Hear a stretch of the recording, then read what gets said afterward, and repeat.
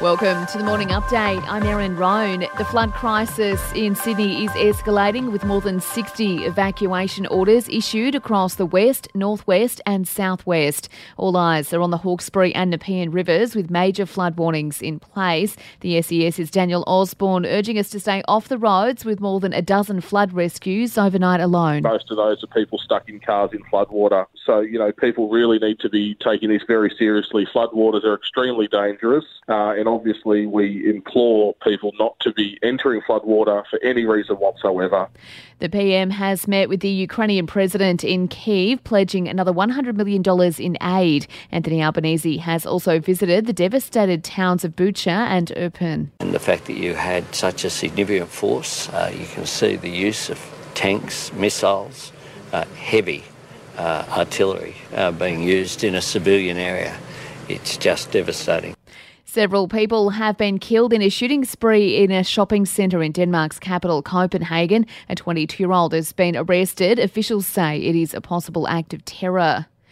Mortgage holders are being told to prepare for a fourth consecutive rate rise tomorrow when the RBA meets. Economists are tipping the rate hikes will continue until next year to get inflation under control. And the World Health Organisation has found one dose of the HPV vaccine is enough to protect against cervical cancer. Currently, most Aussies receive 2 doses. To sport is brought to you by Ladbrokes Mates Mo, the better way to chat, share and bet together. T's and C's apply. And remember, gamble responsibly. Call 1-800-858-858. In tennis, it's going to be a big night at Wimbledon with 4 Aussies in action in the round of 16. Alex de Minaur is first on court against Christian Garin of Chile, who's ranked 56th in the world. Then it's Isla Tomljanovic, Nick Kyrgios and qualifier Jason Kubler. To the AFL, the Tigers will be sweating on the fitness of Dustin Martin ahead of the round 17 clash with the Suns. He came off the ground during the third quarter of yesterday's win over the Eagles. In the other games yesterday, wins to the Giants over the Hawks and the Dockers over Port. And in the NRL, the Dragons are celebrating after beating the Raiders 12 points to 10 to wrap up the round. The Warriors beat the West's Tigers by 20 in the other match. And for even more sports news, make sure you check out the Sports Update. You'll find it wherever you're listening to this show.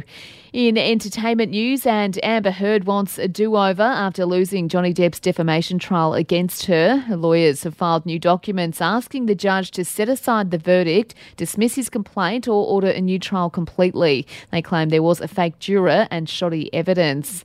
And great news for the aspiring stars among us with Australian Idol to make a return. The reboot will air next year on Channel 7.